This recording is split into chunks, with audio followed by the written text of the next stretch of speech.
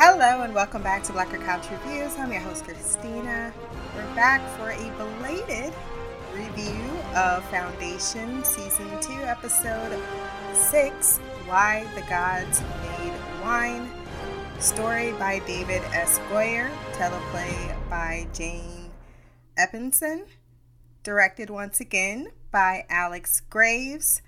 I thoroughly enjoyed this episode as well. So two, I think, very strong back-to-back episodes. Not quite as strong as the previous. And that is, I think, boiled down to there really wasn't much to the Hober Mallow aspect of it all. But still, 9.2 out of 10, I think, is very favorable. I think that what they are doing with Polly is especially well-rounded.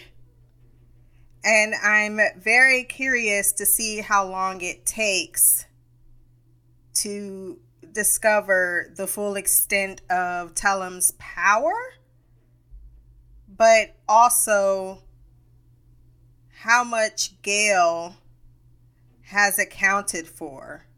Because I do think, like Tellum, we're underestimating the fact that, with the exception of Raish, I don't know, because Raish couldn't do the math.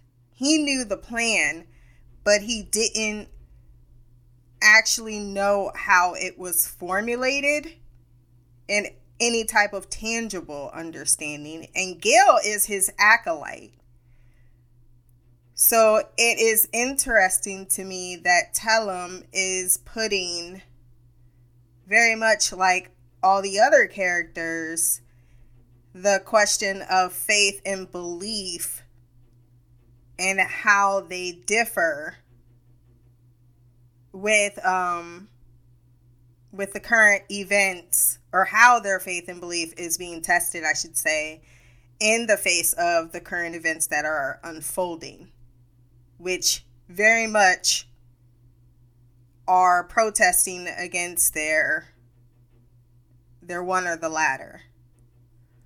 Before we jump into the review, where we listen to this podcast, Podbean, Stitcher, Apple Podcasts, Spotify, go down to the rating section, drop some stars, leave a review. My social media will be there as well. Like, share, subscribe. If you want to send feedback on the next episode, which I'm very much going to try to get to this weekend, blackercouch@gmail.com. So I'm going to spread this around between Ignis, then go to Hober Mallow, then what's going on Trantor. Well, actually, I think I think that's going to be the order that I'm going to go into, because while the episode ends on Ignis, that isn't really the lasting impression. I am far more intrigued in what's going on in the whole political drama.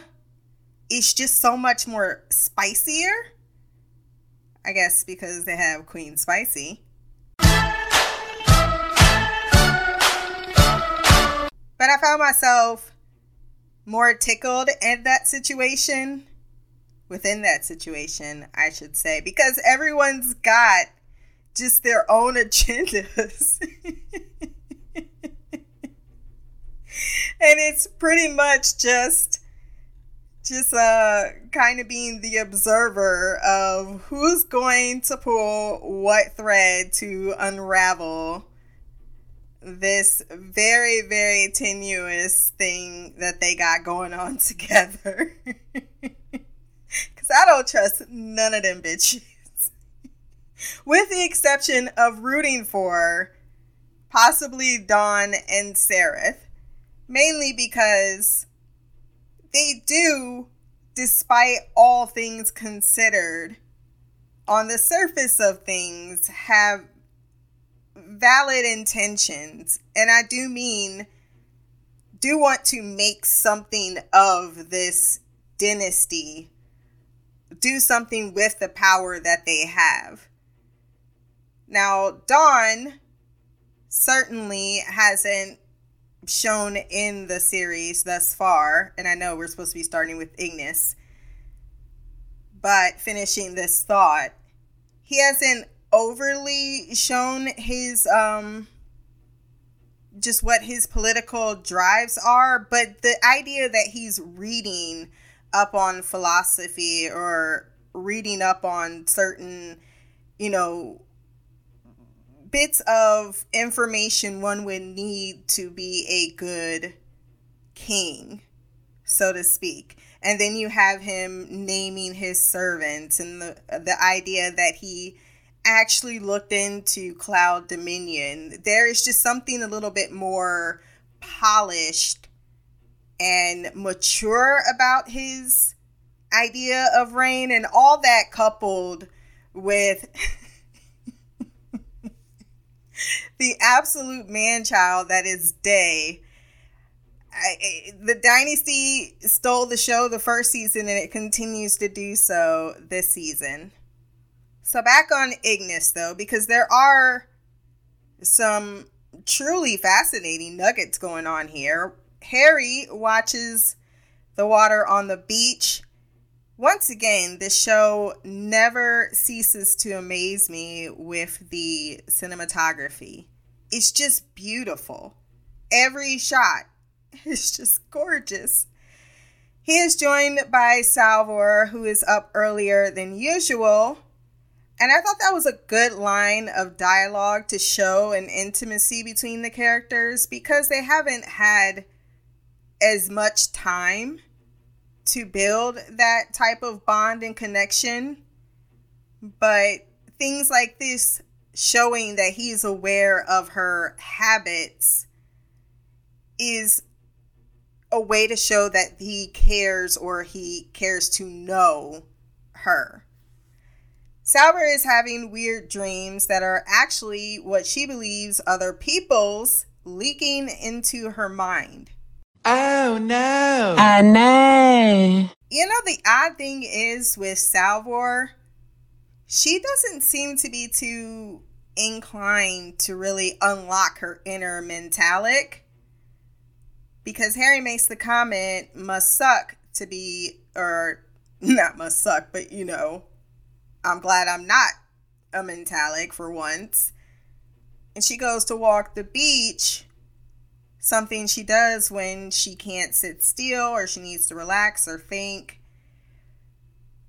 And I can't help but contrast her reaction to Gale's, who's eagerly like, yeah, teach me your ways. And she's kind of like getting this unintentional reveal of power that she can see inside other people's minds even when they sleep, and brushes it aside as a mild annoyance. She runs into Josiah, who is the absolute cutest. I want to adopt him. Correction, I want the girls and Harry to adopt him. Though some are already speculating this angel of a baby boy is going to be the mule growing up.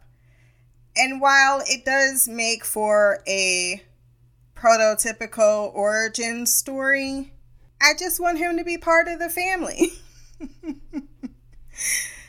However, all of the red flags are there. Telepathy is something they are all gifted with, even though I think some of their skills are further along than others.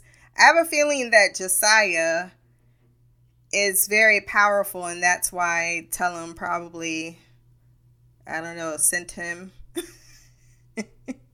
Salvor's way.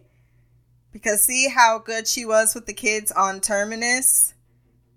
Is it a coincidence that Tellum works on Gale while seemingly leaving Salvor to her own devices.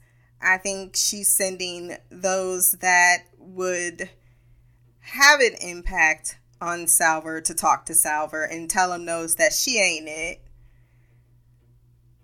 But I think the idea that they all can speak telepathically, something that he calls the unvoicing, is already a pretty high functioning superpower. While he learned how to find his pitch via Tellum, he always had the ability to read minds, which led to a very unfortunate sight. Before we get his backstory, I love that Salvor tried to connect with him by showing him her whistle. Like, I got a whistle because he blew his. And he was like, I may not know your pitch, but that's not it. He shows her how Tellum saved him after watching his family die by having their throat slit, by the way. He himself had his throat slit before being dumped into the pile of their and many others' bodies.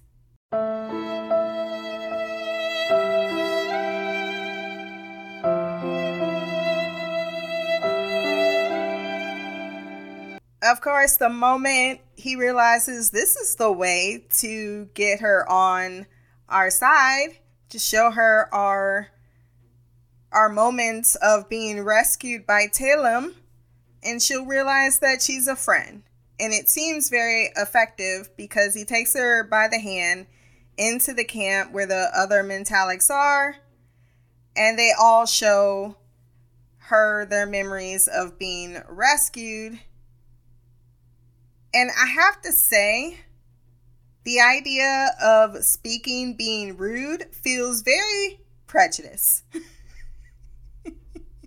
I'm sorry, I can only use my outside voice. That doesn't mean I'm not a friend. Trauma can drive you to dark places, though.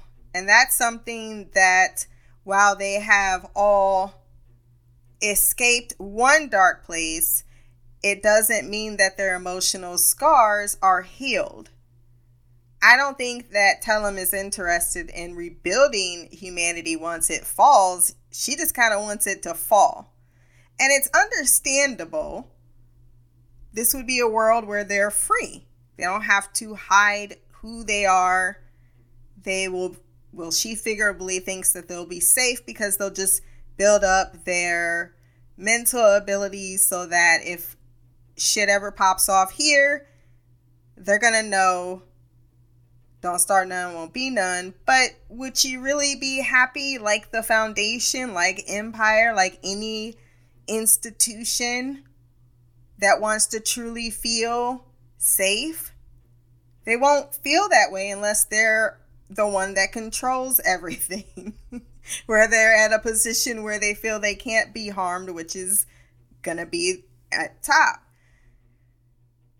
But the thing is, the same issues is why I loved The Expanse too. Because even with the fall of an empire, humans are humans. And they're going to always be humaning.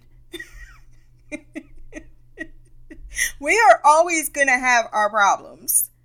Whatever brings us together will always find a way to separate us. And I think that it is a cynical but accurate statement based on the very history of our species. And while we have, and we continue to work on overcoming our more primitive selves, it is part and parcel of the DNA of descending from the branch of tree in which we did.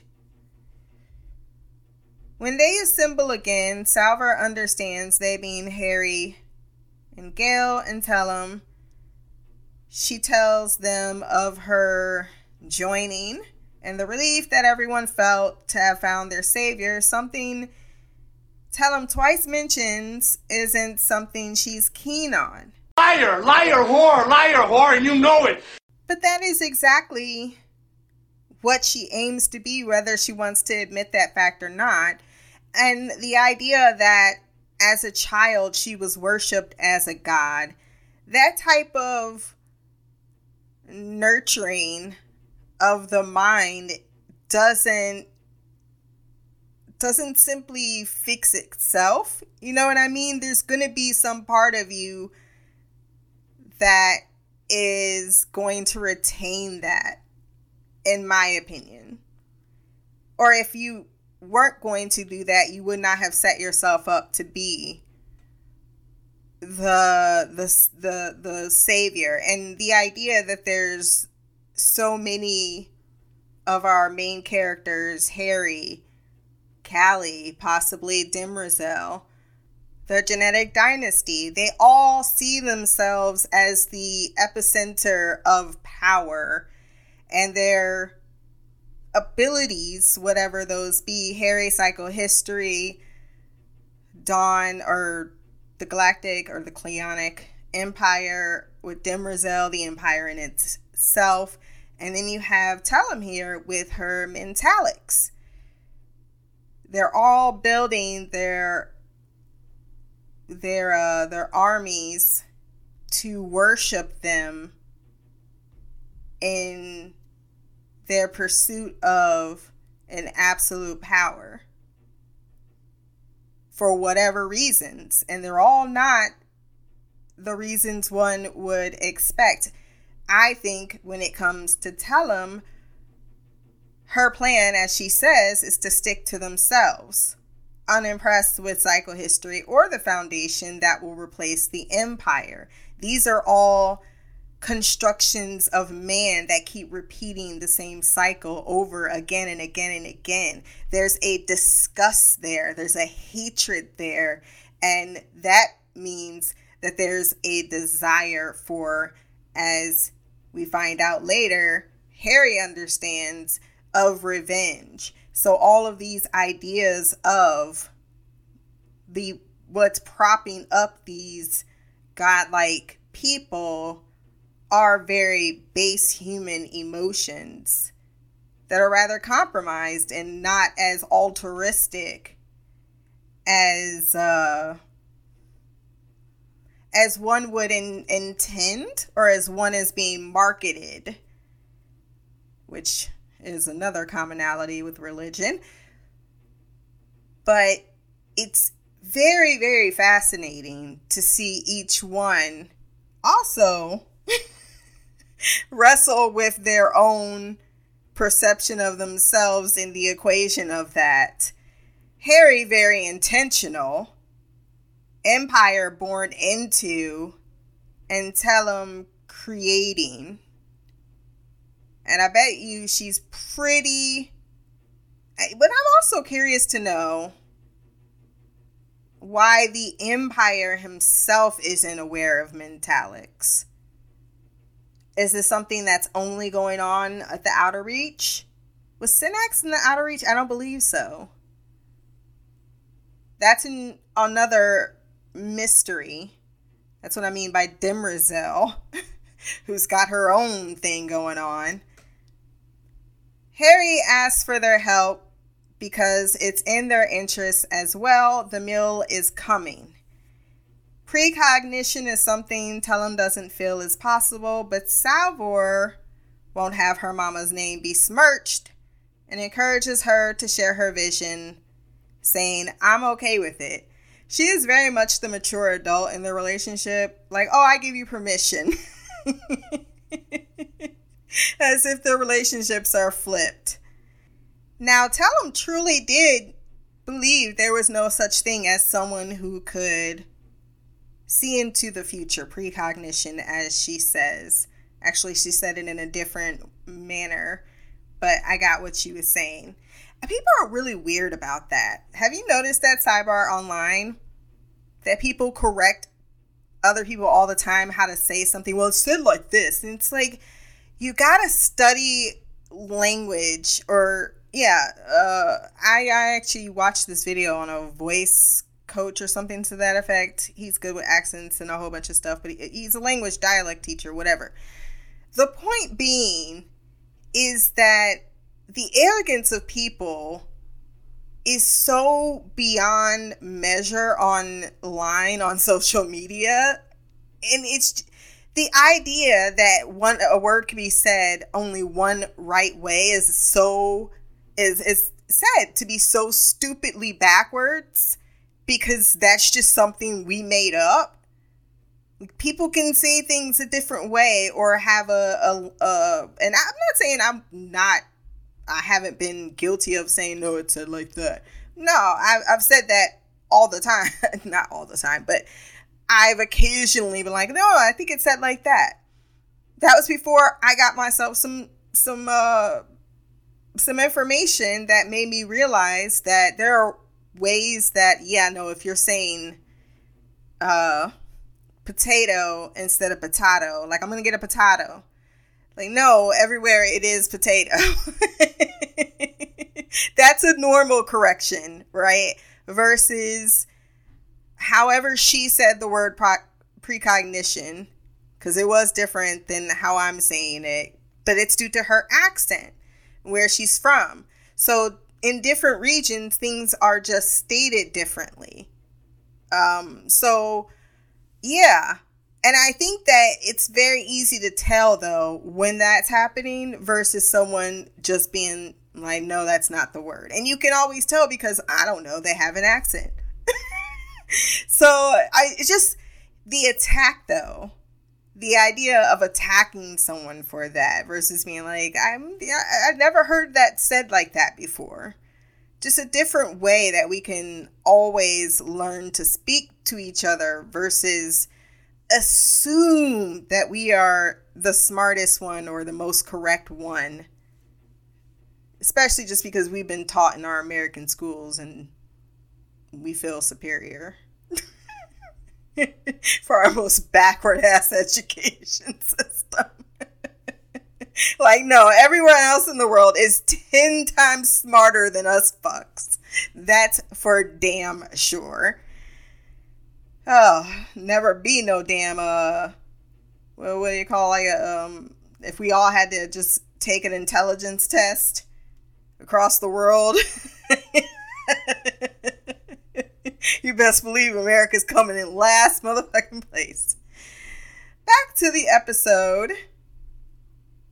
While Gail is trepidatious about opening her mind to Tellum indeed does see exactly what she was meant to see, and she runs away, likely because she truly didn't think there was anyone possible more powerful or as powerful as her. Unbiasedly suspicious. She tells Gail what she saw is not concrete.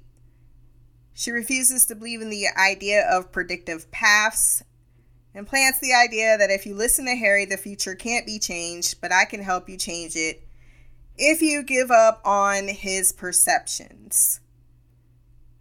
This is her narrow-minded focus this entire episode, is to separate, to remove Harry's fingerprints from Gail's mind. She leaves with the bomb that today is Salvor's birthday. She also brought up the fact that she can feel that Gail loves her daughter, but she's conflicted about that because they just met. And she's probably unsure if she's just assuming that she should love her or if she actually does love her, because another part of her feels disconnected. So this is a tactic I noticed with Tellum. She goes after their emotional weakness to distract them from picking up on the fact that she don't answer no fucking questions. Because I said, what are we going to do about this threat? The thing is, if it's a collective, like she says with the rest of the Metallics, all of them should be deciding on their fate. They should have all been presented with this case and given a choice in whether or not to follow. And I think that's my biggest issue with Tellum is I'm not sure how much free will that she is allowing here. And I don't mean they're all under her prison, just she nudges them in a certain direction to where she wants them to go when they may possibly not be on her page. Like, it feels like there's a certain manipulation going on, and it's an emotional one. Sour finds Harry once again by the beach, and while he should be more afraid being the oddest man out, he knows Gale will handle Tellum, and that he isn't welcome. Will just make things worse. He has a lot of faith in Gale, considering this later conversation about the idea that she did something almost unforgivable, it feels like, to him. But he has a great deal of confidence in his fingerprints on her, so to speak, on her mind. He has no doubt, as he mentions at the end of the episode, while drowning, I haven't lost faith. And I love that Polly explains the difference. Harry's still dealing with his human body once more, like, I can put my feet in water. Sour's like, yeah, you're in that human body that Callie gave you. Aren't you wondering why she gave you that body? He surmises in all Messiah literature there's death and resurrection, but she points out he got that with the vault, hence the religion. She believes that someone knew he would reduce everyone to numbers and thinks that they gave him a body so he has actual skin in the game. Something I was considering as well. When you're human, you have a chance, or him being human once again after dying, brings up regrets, brings up repressed emotions, brings up a lot of information, it would seem, about what further influenced his psychohistory, which is very interesting and different from the books because there was no Yana. And I like what they're doing with that, because it does put a bit of the idea that Harry said himself, is that gods are not just giving, loving, they're also wrathful. Harry says, you don't like me, do you? I didn't say that, but I did not say that. But she does think his influence over Gale has morphed her into his emotional clone, or more like the frigid version of himself, and that she needs to remember there's people on those planets that she's trying to save. She sees entirely too much of Gale in Harry. And because they both come from sort of the same emotional bit of... Because that's a common trait, right? Between Hobart and... Hobart Mallow and Gale and Harry and Raish. Well, I can't speak for Raish because I don't know his story. Well, I know his story from the book, but I don't know what they're doing in the show. They all have fucked up relationships with their fathers. Yeah, Gale's daddy may have let her hug him and said, go child, but don't forget his last actual words were, I hope they kill you, or some shit like that. He was not at all supportive. Harry brings up Gale did something cruel to him, and while she didn't think he'd be awake, it only means she didn't think it through, because it's easier to be angry than face the truth, which is that Raish knew that they were doomed. He kept it to himself, and he continued to be in a relationship with her, whereas Harry didn't know until that night. So I had no idea this was happening. And as you recall in the first season, their relationship was on the DL. I like this little nugget because there's this idea that people that can be geniuses must also be, I'm going to say the word wrong, omniscient? I think that's the right way to say it. And that's not the case. Being smart doesn't mean you can't fuck up. Being smart doesn't mean it's impossible for you to be emotionally compromised. I think people equate too readily one's level of intelligence to be somehow to make them more or less likely to be infallible, and that's simply not the case. I mean, it's a good thing it's not the case. I think I've talked about this before. Feels familiar. And another topic, like, what you think that it's a good thing that people are taken down because of their hubris, their overconfidence, their cockiness, or their ability to see one thing and not see the other thing. Everyone has a flaw. No one is 100% on their game, and sometimes things work out for them just because fucking luck. It's not always the idea of someone knowing the future, knowing every little detail of the future, because you can't. You can't be everywhere all at once. Isn't that a movie? So Harry being on the ship, being around Raish and Gale, and not being aware that his number 2 was emotionally compromised was probably a shock to him as well. Which is why he probably accelerated his plan.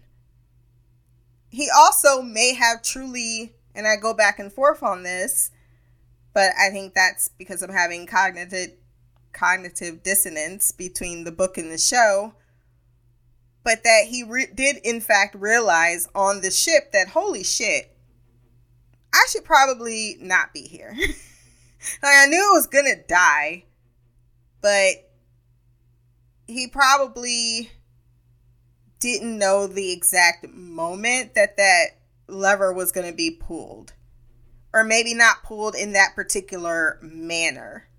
Because I think he was already sick, right? If memory serves. That all to say,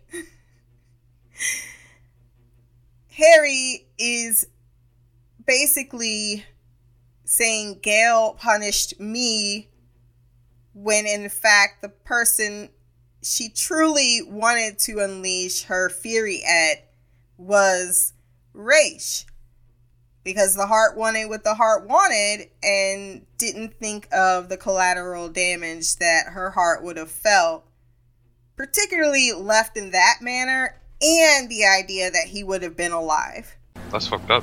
So there is a betrayal there. And while there is a betrayal of Harry, I think she understands that one a lot more than she does Raish's. Because she understands psychohistory. And I think that Harry assuring her that as long as you're by her side because Gale cares about how you perceive her, that she herself won't get lost in the plan. But is it a cautionary thing to say?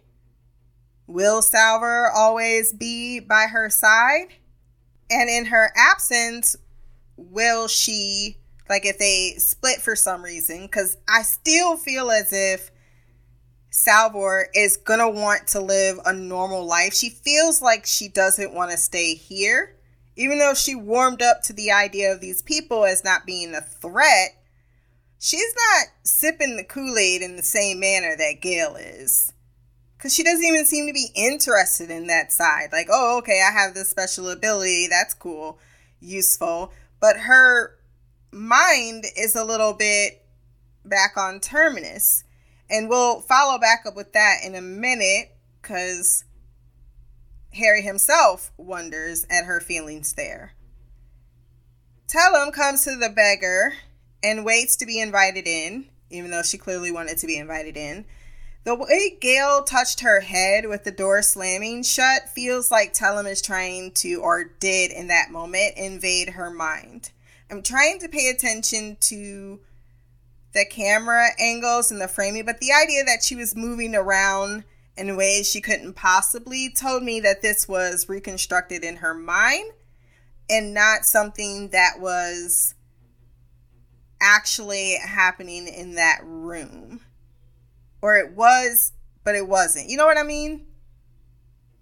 Kind of like, oh, I forgot that name, the character's name. Never mind, let's just move on. She probably narrowed down Gale because she knows that out of everyone else, because she read Salvor very easily, like, yeah, she knows where the Prime Radiant is. But Gale actually knows where it's hidden. So now she's focusing all her energy on her. She apologizes as going after Harry, which is essentially Gale's father figure, isn't going to help Tellum win her to her side. So she tries a different tact, which isn't too much of a different tact, but that is neither here nor there. She wants to save people. Well, I suppose it's a plan minus Harry. Right? So I wasn't interested in doing the whole help people, but tell you what, I want to save people who deserve to be saved, i.e. my people. You can't make that call. If you are picking and choosing who deserves to be saved, you are, in fact, the villain. Psychohistory may be unempathetic, but it isn't selective, as Homer Mallows' name is placed on the vault. Touché. Gale looked at the desk where she was disassembling something, and I was like, yep, that's the Prime Radiant. And since they showed us what the Prime Radiant looks like and how it can be hidden in plain view, of course, that's exactly what she does. And I have a feeling that she is talking to Harry. Or did she just figure that shit out by herself? Because if anyone can get up in your head and get into your memories and he lets her into this memory, then yeah. She points out recruiting more people is something they can do. They have a few ships. Gale can help them with others. They do this in limited capacity. And she entertains the idea of working together for the same goal in a different manner. She gets more Mentalics to rescue. Gale can tweak her timelines. Might even be righteous as she takes a sip of water, but no Harry Seldon. Gale points out this is a very weird way to offer an apology for something that you just brought up once again. She tells Gale she has a uniquely singular mind that she would like to take a walk around, throwing water at her. Her strong connection to water combined with the barnacle grounded the illusion, and with more, you do better with said illusion, which is how they were able to get Lorraine to basically play Hugo in Salvor's mind. She tries to get her to see that the mule didn't harm her. Her mind felt what she wanted it to do, the same as picking up the steel pole that she does to hit her with. She's trying to convince her that her vision isn't something that was attacking her. It was something she was reacting to, and thus she has more control over its ultimate outcome. Is that what I'm understanding? I could be totally wrong on that part. I'm not sure. I mean, it was a pretty cool back and forth between them. But I am going to need to listen to some podcasts because I'm behind. Upset, she ends up using the Force to knock Tellum back. For her part, the prophetess isn't alarmed, but intrigued at how quick she learns. And I'm thinking, well, maybe she learned a little quicker than you may have realized. She offers her children as she isn't well. That one cough was supposed to indicate that you're sick. She did indicate that she also fears death. I wonder if that was an admission of free will or not. I can't tell. When they're having these little mental battles, I don't know. Saying she can call them the Second Foundation. Like, look, you can even call this place the Second Foundation if a catchier name doesn't come along. But she wants her to be her successor. Like, these people will follow you. And I'm like, how can you just make that assumption? It's only been 2 days. What do you mean they're going to follow her? She hasn't done anything to encourage them to follow her. It's a pretty big statement unless you can get them to follow her. Back on the beach, Harry shows Salvor how to fish, noticing she doesn't like sitting still. She patrols to relax. He points out it must be difficult knowing that the second crisis is coming, yet she's focused on the third, and she would rather be on Terminus. That feels as if it's her home. And I really wonder if that's where she would rather, a part of her would rather be. Is there going to be something that separates, despite her love for, and vice versa? Because it's brought up in this episode about how Gale won't morph into Harry if she simply stays by her side, that she will find her way back to Terminus. Which would, I don't know how that would be, how that would go down, because she's already got a statue to her, and we know about statues honoring people. It's quite a symbol of something in itself. She's confident Terminus will win. And that type of confidence, I think, speaks a lot for her continued belief, not faith, in psychohistory. I believe I'm saying that right. Because she's seen the first crisis. She's saw how psychohistory helped through the first crisis. There's no doubt that Harry's plan is worthy and is something they should follow. There's no debate in her mind about that. What she is uneasy about is setting up a second foundation to fight the first foundation, which Harry explains really isn't it. They're not being set up to be enemies. They're set up to be big brother. Like, I'm just gonna prod you here when necessary. Stop you from making the same mistakes as before while allowing you to believe that, you're doing everything of your own free will. A god replaces a god replaces a god. Everyone's got to have a check and balance, I suppose. But that could be an endless cycle. I know it was brought up, well, what about a third foundation? Because if you have a second, then you must have a third. And I think that is kind of nonsensical talk. I mean, I understand why the question would be there, don't get me wrong. But it is one of those rabbit holes that it's more like, it's the story. That's what he set up, that there's going to be a foundation that checks the other foundation, and they're not going to know about the second foundation because no one knows about the second foundation. That's how secret it is. It is not something meant to be known about. Just because we ourselves know about it doesn't mean, and then I know what you're thinking, what keeps them in check.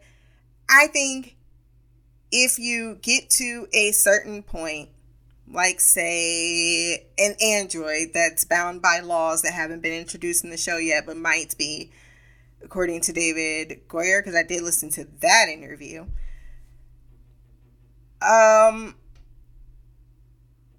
There is an epicenter that you can get for humanity that basically can live under certain laws that are checked can check each other. That's always the goal, right? And in a way, we've kind of done it. Maybe not in this exact same manner, to the manner anyone would. I'm kind of rambling at this point, but my point is is that what I think the show in Asimov was getting at is that there is a part where man and machine can come together and create some type of person, being, whatever in the future that has the capability to be able to manage that. And I think that you just gotta go with it. I don't know why I got off on that side tangent. Just felt like I wasted 3 minutes of my life I can't get back. The Vault Harry has been edited, the Prophet. He only knows part of the plan. So who whispered in his ear about Hobart Mallow, and is it possible that Harry can be influenced? Or is it just this Harry that told him about Hobart Mallow? A ghost. Calais still out there, but after this information, I think Harry would be the most, because he admits, the Prime Radiant being the connective tissue between the Vault and Selden. Selden can peek in on his limited persona to keep him tempered without him knowing. The Prime Radiant exists outside of space and time. He thinks he has the real one, but in fact, Harry Selden does.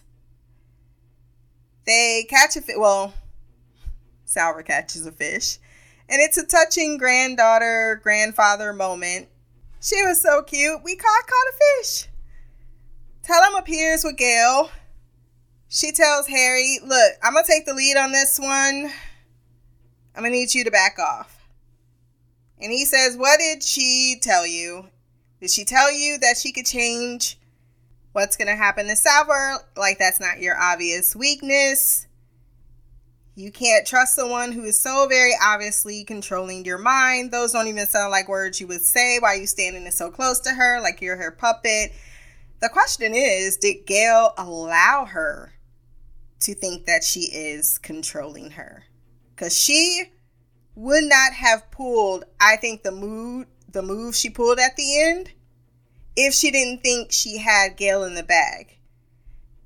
And because of how freaked out she was when she was inside of Gale's mind, I think she was afraid of having a rival.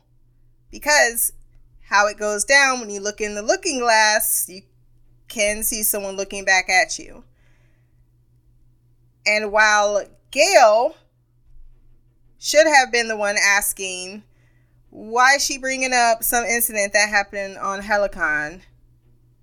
She doesn't. It's Salvor who goes and checks on Harry when he walks off. And why wouldn't Gale run after Harry? It didn't sound or feel as if Gale was in control, but it almost felt as if she was purposely, with her eyes, trying to convey something that her mouth and her mind would not allow. Could be totally wrong on this. However, she had a chance to leave Harry behind and do her own thing. She actually could have accomplished everything that she wanted at this moment by leaving Harry where he was.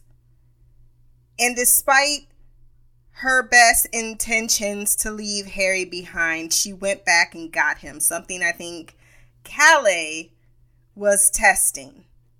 Here they were at their polar opposites, emotional baggage and anger and rage between them, and still she did not abandon him. So the idea that Tellum is going to have one conversation and be able to that thoroughly overtake her when she herself knows what's at stake, and now she has the weight of what her actions allowed to happen for the second foundation to not be formed, I think that Tellum is fully underestimating Gale in the way that Day may be underestimating Demerzel and Queen Seraph. There's a lot of thinking that you have the upper hand on your enemy when really the enemy has the upper hand on you, and they're allowing you to show them their cards. I'm sure there's something that can be gained from seeming like you're an ally of Tellum. The first being, hey, you just pushed me to do something like use the Force that I didn't know I could do before. And now that combined with my precognition? What else you been seeing lately, girlfriend? She's also trying to break the emotional hold that Harry has over Gale. Salvor, always the diplomat. She says maybe we should all just take a break. Everyone go have some tea, do some yoga. Harry walks off. Salvor catches up to him to say that he's needed, but he knows that Tellum is in his head, gouging out memories to paralyze him, and he may still be under her influence, hence the blurry screen. He tells her the Prime Radiant is hidden on the beggar, something I would not think he would tell her.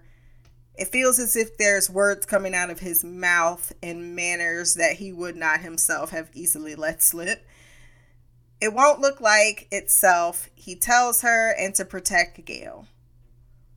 Salvor is distracted about her concerns regarding Harry when she finds Gale by Gale's present, which is a piece of fruit for her birthday. Tellum told her she wants to thank her parents, Gale, for raising her, and wonders what it would have been like if she had been there for her before Salvor gives her a hug. And that's once again that Tellum has distracted from things like protecting the Prime Radiant and Salvor investigating what's going on this island with their relationship. Like, just focus on this stuff. Through the binoculars, it appears that Harry has left with the beggar that contains the same Prime Radiant that they're after. I think not. And you would think both Salvor and Gale would be fully aware of that fact. Well, if they're supposed to be believed, he took the Prime Radiant with him. But would he really have gone that easily? Walked away that easily? They know this man. They know him too well. But it's another very strong, powerful illusion, illuminating to the audience just how powerful these metallics are, how they can deceive people, what would make them a huge, huge threat and a huge, huge ally. But of course, it's going to breed someone who's not going to quite see the world the way in which others will. AKA, I was down with Tellum's plan to kill everybody, not kumbaya, and help guide them all peacing like shit. Harry is tied in the water, set to be drowned after Tellum points out that she has no need of his plan. She has Gale, who is a true seer. So that brings us back to Synax, the seers of Synax, the one seer on Trantor that's now dead. But that would explain why Salvor and Gale have this ability. It's passed through blood. It's genetic. So were all of the Synaxes or just some Synaxes seers, and then they kind of became heretical and decided not to pursue knowledge. I feel like there's a whole backstory on Synnax we need to hear about. His kind ain't shit, and she isn't a murderer, which is the reasons that Tellum gives. Like, my people will know that we only kill when we need to kill. I'm going to get them to believe whatever the fuck I want to, which is why, for all the evil that his kind is being accused of, he says, you're a fucking hypocrite. They'll find the Prime Radiant and destroy it with the confidence that Gale and Salvor won't find out, or they'll just integrate into society just fine. And he says, I still have faith. As he begins to drown, his life flashes before his eyes. As a child, and then I thought it was a little weird we randomly got his backstory in this manner. But because it was life flashing before his eyes, it made more of a thematical sense. As a child, he recalls watching a herd of ferocious beasts. I forgot what they're called. He calculates how to walk directly through them, having noticed their pattern. But his parents are not amused. His mother's fucking freaking out before his father just smacks him in the face.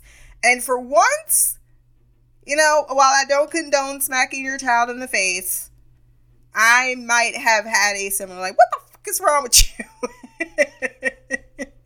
You just don't go giving people heart attacks like that.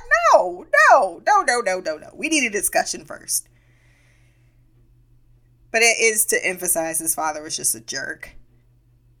Then we skip however many years and Jared Harris has hair and it doesn't feel normal. On Helicon, he is a professor. He's beginning to develop his psychohistory. It is something that has already caught the attention of the Empire because of how, I suppose, what's the word I'm looking for? The rhetoric that he's saying, like emperors will fall. And she's like, yeah, you can't say that about an empire. Well, it's true, they do. But seeing this Harry, this Harry reminds me of the book Harry. He's very, a hammer. It's the only way I can describe it at this particular moment. He's bullheaded. He wants his way. He's not a fan of the Empire. At least he's not a poster child fan of the Empire. This very much does line up with the books of him doing his lecture. And then he meets his life partner, Yana, who signed up to work with him on his research on psychohistory because she believes in it. And soon they become lovers. It's her idea to put the information in his equations into a quantum computer. Then she gifts him with a heart monitor charm of her and the baby that she is carrying. He is being watched by what seems like a man in a coat and a top hat. And I'm calling it now. That's Demerzel. I don't know why she would be a man, but I'm going to guess it's a disguise. If I was going out in the streets and everyone knows what I look like, I would be in a disguise, right? And we saw that this person in the hat was talking to his supervisor, the head of the university. And she comes in like, look, the Empire is offering you a position to work at Sterling University, you and Yana on Trantor, so that the Empire can basically monitor his work for his own purposes, of course. Something that Harry does not want because he doesn't feel the Empire should be able to use his information to predict the future. In the book, this is made more clear, and I'm not giving too many spoilers. It's just a little quick difference. But I think it does fall in line with the first season. So it's not really a bookstore that's just tying them all together. Which is that he wanted to at first use psychohistory for his own purposes. He thought he could predict the future, and he wanted to kind of support that. Like, yeah, if I can have something in my hands that can predict the future, you damn well I want that. So the offer to Sterling University is his first chance to say, hey, just work for me, under me, so that I have the information, because right now he can't access the information because Harry even points out, like, you don't even hide the fact that you're rummaging through my office. And the head of the university says, well, your information is technically the property of the university, and thus it doesn't belong to you. It belongs to the Empire in itself. And she even says, we are all Empire, something Harry mocks her about. She is asked Iana to convince him. Harry is very callous after hearing that his boss is probably being threatened with death if she doesn't bring Harry Seldon or the device that he has been working on and they haven't been able to get their hands on. And he says, well, she made her decision. Now fuck that bitch. Fuck that bitch. Fuck that bitch. Fuck that bitch. If my answers frighten you, Vincent, then you should cease asking scary questions. In Harry's eyes, he is only focused on what he is creating. I think his mind is wrapped up and has always been wrapped up and has taken solace in his math. So much so that the idea that this person has an impossible decision and you're not making it easier on her, which will further complicate and escalate the situation just because you wouldn't swallow your distaste at the prospect. All of those are intriguing choices for the character, but tells us a lot about said character. Iana tells him being up against the ribs of the Empire is the best place to slide in the knife. Part of me wonders, because we know, and I'm not saying that this is the case, just throwing this out there, but we do know that there are folks on Trantor, in other places, that they have been against the Empire. And once he did that lecture on psychohistory, it was very clear that he was someone that would be, like the Empire saw, a valuable asset. Like, we need this guy. And so her coming along, maybe is she a part of that class of people that was also associated with the gardener from season 1 who contaminated the genetic dynasty. Dynasty. That's one of those words that can be said two different ways. Those are questions, because she redirects his anger. You know, hey, instead of being angry about this, it's an opportunity. This is going to further our goals. And she quotes, oh gosh, I forgot his name. Goker? The gods made wine to compensate those who can't afford revenge. Iana tells him he needs to hide the Prime Radiant, and that someone fighting for their life is willing to do much to save it.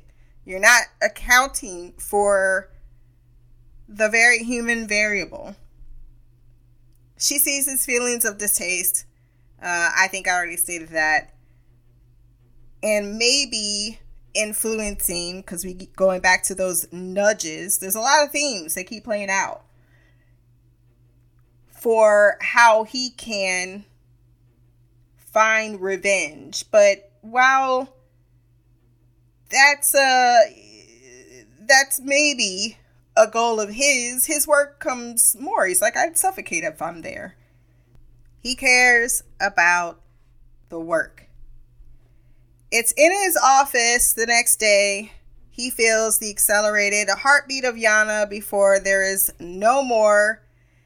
And since his boss showed up at her door with a gun, we can guess what happened. Harry is devastated. He gets a call telling him to meet up with his boss with the Prime Radiant in exchange for Yana's safe return. Harry had sent a message before he got into the car with her saying, here's the Prime Radiant, because she shows him a hologram of his wife saying that she's alive. He gets in the car, and instead of getting in the other car that was going to take him to his wife, which was most likely an ambush to murder him as well, he takes her to a separate destination. He had hacked into the taxi. Is that a taxi? I don't know. It's a self-driving car. It looks sweet. Looked very comfortable back there. It looks like you can have sex in that car and actually sit down and have a cigarette afterwards, or, a blunt, whatever you prefer. But this is all a ploy. Like, hey, there's a rock in that bag. It's not actually the Prime Radiant. And, hey, I'm going to take you to that place so that you can die in the very worst manner and no one's going to find your corpse. Her name was Dr. Ashita or something like that. She should have known that was coming. The more he kept saying, she's not alive. I know she's not alive. Well, how can you tell? The fact that she was walking out there and she lost one of her shoes, it just shows, one, how fear can truly... But it's not even just fear, because we know how harsh the Empire is. Instead of seeing her as I guess in his mind, I suppose he felt, well, you shouldn't have been telling the Empire, but isn't that what she's supposed to do? She's controlled by the Empire. She's only doing what was going to keep her safe, what was going to protect her and hers. And she explains that it was an accident, effectively. Like, I didn't mean for that to happen. Which I bet she didn't, but as she kept getting her back pushed against the wall further and further, and then Yana wouldn't give up the information, she killed her. And while she tried to at first push it off as just, oh, the gun went off, it was more than just that. So he ends up sending these, what do you call them? The something dogs to go get the horde that's coming her way so that she is murdered. And she makes the comment, we'll die together. And he says, I should. So I think part of Harry died that day. A huge part of Harry. And people became just numbers to him. And knowing that him finishing Psycho history was skewed by this very cold and calculated rage at the Empire for the loss of not only his life partner, but his unborn child. A child that she was not aware that the homegirl was carrying. She said, what child? And then that's when he showed her the proof. Like, she didn't believe in marriage. She said it was a certificate for the Empire, but she did believe in creating life together. So, what does it mean that Harry's plan was forged not in any real altruism, but in the Empire's sure destruction and his own supplanting of that as the new, basically, Empire of the Galaxy. Because the Foundation is essentially that. It's going to save everyone. It's going to keep everything from happening. It's going to be the thing that's built up to replace what falls in its place, when the Empire goes.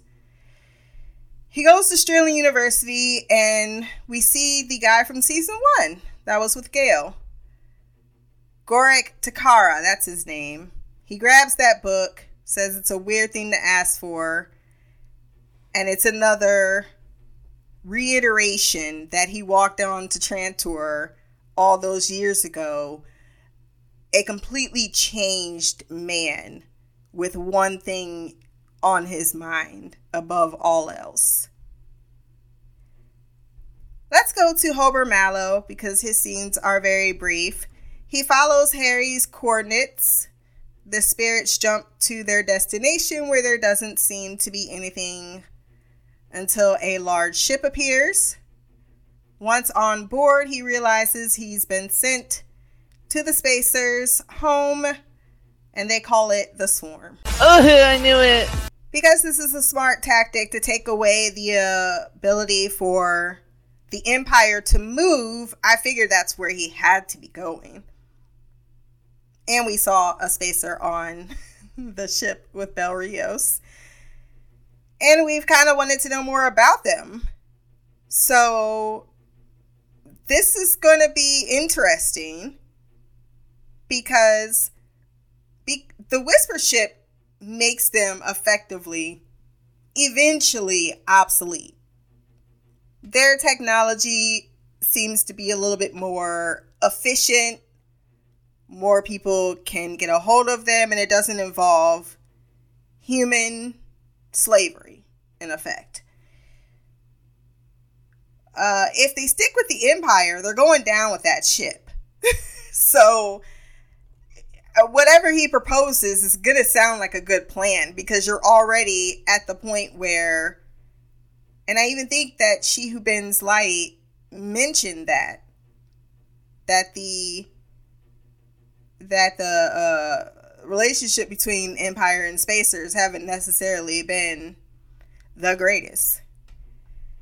Let's end our recap with the events and going-ons on Trantor. Brother Constant is fascinating by She Shines Brightly, which is a Spacer who is genetically engineered, but is still human. They were begun by the Empire, as stated previously, a full 600 years ago. And she makes it clear they're a slave population to an effect by saying our servitude was forged. I'm going to take a pause right there to give a lot of kudos to the casting and David S. Goyer, because the color palette in this show is spectacular. By color palette, I do mean the racial variety of speaking characters. I just want a round of applause because it's not unnoticed.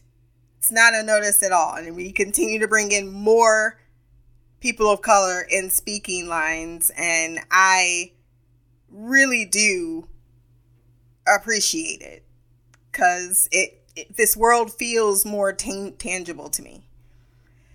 Effectively, they were created but do consider themselves the same species. Kind of reminds me of Belters. I know I'm making Expanse references, but A, I love that show, best sci-fi show ever. But B, because they were genetically modified humans is something that is discussed in The Expanse, but they also had spacers who were simply changed by the environment that are human, but not quite human. The center of the universe, Polly says, is a black hole, not the Empire, even though that may be a myth too. Constant can't imagine a place like this falling, but Polly knows that it will take a while yet for the decay to reach the heart. But it begins in the outer reach. Not to mention, it is in fact decaying within the heart itself. Or is it? I never know with these people. Constance says something weird once they're walking through customs, which is never would I imagine I'd see a place or see this place again. Followed by, I imagined this place when I was a child. What the hell did you just say? Why is she talking to herself? I couldn't explain why she said that. Then she's like, that's weird. It was. Polly announces he's here to open diplomatic relations, but is told the Empire no longer recognizes the outer reach as part of his empire, aka the barbarian worlds. He is given a visa, though, since Polly's like, well, I'm here to change your mind. But notice when Constant went through the detectors, it didn't give a white clear like with Polly. I don't know what that means, but something's up with Constant. He tells them missionary work comes with perks, so we are not going to the hotel. That boring stuff. We're going to party on the Prophet's account. I love he partied and then decided to get sober. Like, let me get one more smash in. They get back to the hotel later with Polly drunker than ever. Constant was cute when she said, look at the nibbles. At first I thought she said, look at the nipples.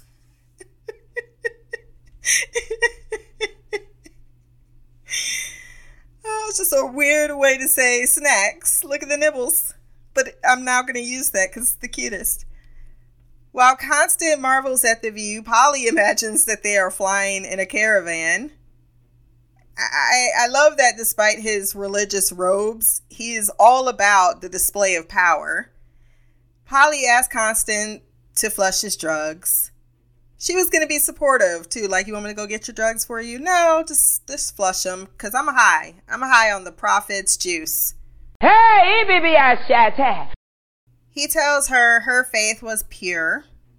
Polly believed what he saw, and that there's a difference between belief and faith, because belief is being there, touching it, watching it happen before your very eyes. But her generation, all she got was the stories. She didn't have the tangible experience to rely on. And while he believes that, I love that line from him, you've always had faith, Constant, and it puts my belief to shame. He realizes that faith is the bigger commitment. So Harry saying, I still have faith, is him saying, I'm still committed to the plan I had before. But is he? Just as he makes this distinction, he sees the person who gave them the visa with other soldiers because his back was turned watching that view. And they arrest him. They already got Constant. Worst time ever to show up in the Empire. They should have read some newspapers about what was going on. Day is so insecure. No way in hell is he going to not make at least an example out of one of them. And my faith is on Constant still. I think Polly is supposed to represent the loss of religion in the face of fully understanding code calculation. Let's not have this this illusion of the Prophet being a god that must be worshipped and followed without hesitation. That's the thing about religion, right? You don't question anything. You just do what you believe is the best. And while they believe in the plan, I think self-preservation kind of comes in there at some point. What do I have to risk? The individuation. That's the word I'm looking for. So I'm scared still for Constance because I really do like her character. And I like her more each episode. I wasn't instantly in love with her, like a lot of people were. But I do really think that she's a just genuinely good person. And that someone that is a genuinely good person would pay the price for Harry's spark, if you will. And that she's the daughter of the mayor of Terminus, who's itching to start war. No wonder he told them to prepare for war. Because they are prepared. They are super prepared for war. But he doesn't want that to be the message, right? Because if you just strike first at the Empire, well, then you're the aggressor. You're the villain. You're upsetting the balance. But if the Empire comes against you, well, then now you've got grievance. I came here. I was being nice. I was offering up a way. Because remember, they went away supposedly under the blessing of the Empire, which is why the one guy in the first season wanted to just call the Empire up to protect them. So in their minds, hey, I'm showing up saying we're still part of you just because our shit's better. We did it with your blessing, remember? Remember, you said we can go there. You just bandaged us there. But now, look, I'm coming here. I want to work with you. Unfortunately, there's been an assassination attempt, and he's super, super, super a mommy's boy. Day greets those in the Emporium, which equates that of a Roman Colosseum for violence and sport. He also towers over the Galactic Council. I love the choice of that shot. It made him feel like a god among men, even not only as Empire, but in his physical form. Dust says they smell blood in the water. But I think that Day brought him here because he wanted to thump his dick on him. Like, hey, guess what I'm about to do? I'll make this announcement in case any of y'all don't know what's about to go down. I think he wants to show, he needs an audience when he wants to show strength. Day recalls this place was built for the Empress Winnecet, whose memory fell victim to neglect, but was the last empress before the Cleonic dynasty took over. With a statue, he honors her, while Dawn and Queen Seraph decide this is a great time to eye fuck. Hey, how you doing, little mama? Let me whisper in your ear. Tell you something that you might like to hear. Got a sexy ass body. Right in front of Day's salad. On your engagement announcement. I just found that hilariously funny. Because she's in the middle of swearing eternal vows to this man. And here she is. And Dawn's like, kind of into this. He does not back down. First, he's kind of like, is she? She really is. I'm turned on. And then I looked over at Day like, is this motherfucker wearing chainmail? He thinks he's some damn Roman gladiator. He makes me laugh so much because he is definitely an archetypal male. And he would be. I think that's the perfect example of just someone born into so much power they don't even fucking know what to do. But fully incapable of embracing it. He feels like a fraud. He knows he's a fraud on the inside. And he continues to, for anyone smart enough to see, show how much he's vulnerable when it comes to his pride. But I think Seraph is drawing a little too much blood here. He introduces Seraph as the new empress and has those bow before her while Dust chokes on what he ate for lunch.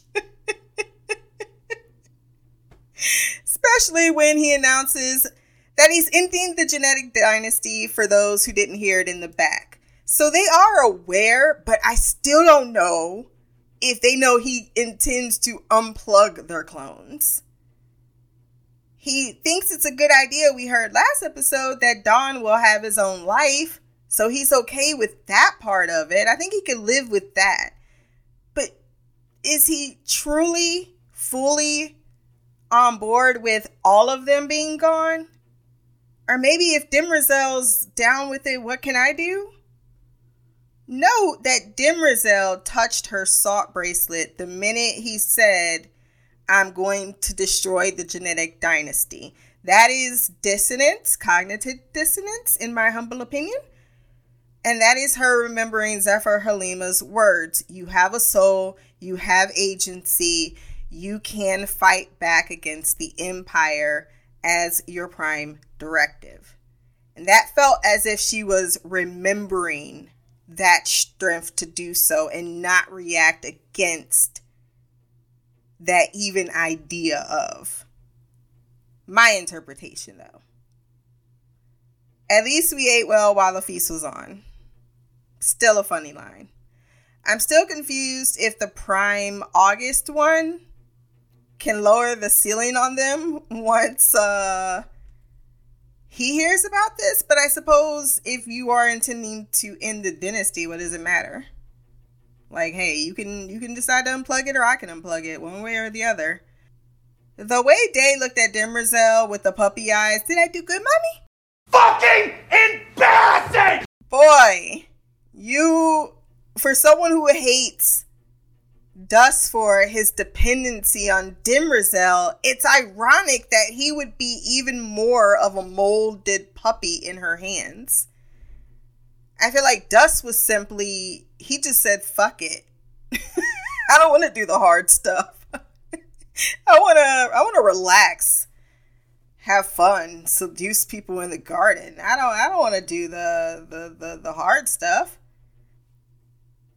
Don can't keep his eyes observing Seraph.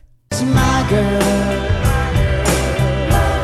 You know I'm talking about my girl. Who walks to the podium to give her own speech about not being wed to one man, but to the Empire itself, to its people, whose requests are their obligations, whose needs are their agenda, and whom they serve and love. The reaction from the public is great. They love her. They're like, oh shit, we might have someone here. Dawn looking like, bitch, maybe I should marry you. Especially after the look on Day's face that says, what the fuck do you think you're doing? He always has this look of, I want to punch you in the throat, but I also want to screw you on a bench, even though I can't get it up. Rue definitely looked concerned until she ended and saw that her words were met with applause. But I think that she too is like, girl, you keep forgetting you're dealing with a vindictive child, okay? He's gonna stomp his feet and react eventually. Especially now that you have accepted his offer. Mind you, it's not like you could say no. Dust chuckling, though, in spite, was the icing on the cake. He's like, yeah, she gonna be a problem. And you know what? You deserve it. You deserve all of it. Day gives Demerzel a look as they were walking away because he put his hand out, you know, because of course he can capitalize on that, right? Okay, well, you know, I'll own that as if I had a part in you saying that. But then she doesn't take his hand and he has to be like, bitch. And then she finally does. And he definitely said, okay, I'm going to need you to control this The situation is not handled. You better get your Olivia Pope on because she is not handled. So I'm kind of scared for you, Queen Sarah. A little terrified for your reaction. Clearly, he can't get rid of you. But he can make your life fucking miserable. And that is something you need to take into account. But she also feels like she has zero fucks to give. We do not care. I'm back with respecting her. It's a party, it's a party, it's a party. It's a party, it's a party, it's a party. I will say, while Dust certainly looks at her, of course, with a little bit of romantic inclination, he also does with at least in my opinion, a calculation. Because if this is supposed to be more in line with a more sophisticated brother Day when he was in his prime years, he's not dumb to how you can utilize someone politically. And right now, with where they're at in the dynasty, and now with what Day is planning, if I still want my spot afterwards, I'm looking at Seraph like, okay, she is amendable, but she also is smart and savvy. She knows how to work people. That's an asset I can utilize. Not just as a romantic power, but as a queen. I think it would be different to see, because we've seen the Tyrant Day. We've seen the Man-Child Day. To see an absolute tolerant, good monarch, because even as the Roman Empire was falling, there were a few good guys. I forgot one of the guys who made some stability for a few years because he was able to better, just better handle things, particularly with the public, that kept things afloat. Like he paid the army and he did other things to make sure that the kingdom was stable. So while I think the empire is going to fall no matter what, because we got those 100 and something years, now we have a chance to go through at least one more, even two more, maybe, possibly. Because I think they died when they were like 90. Yeah, almost two more genetic dynasties, or at least, yeah. We could see this dawn turn into day, and we could possibly see another dawn, day, dusk. Because if we dispatch another dawn, so on and so forth. So I'm curious if they're really going to end it, or if they're going to just have one more, and at the end of the season, Demerzel's still going to be, because I don't think that she's going anywhere. I think she's going to be part of it. I think I said that earlier in the season that she might be going somewhere, but I think that she really is 100% behind Empire. And that her being for the genetic dynasty is going to be the true change. That is my thoughts on this episode. Much longer than I thought on this podcast. If you have feelings, thoughts, opinions, disagreements, blackgirlcouch@gmail.com. Or you can leave those comments below. My social media will be there as well. Like, share, subscribe. Until the next time, peace, hair grease, and Black Girl Magic. Hustling, hustling, hustling, hustling, hustling, hustling, hustling.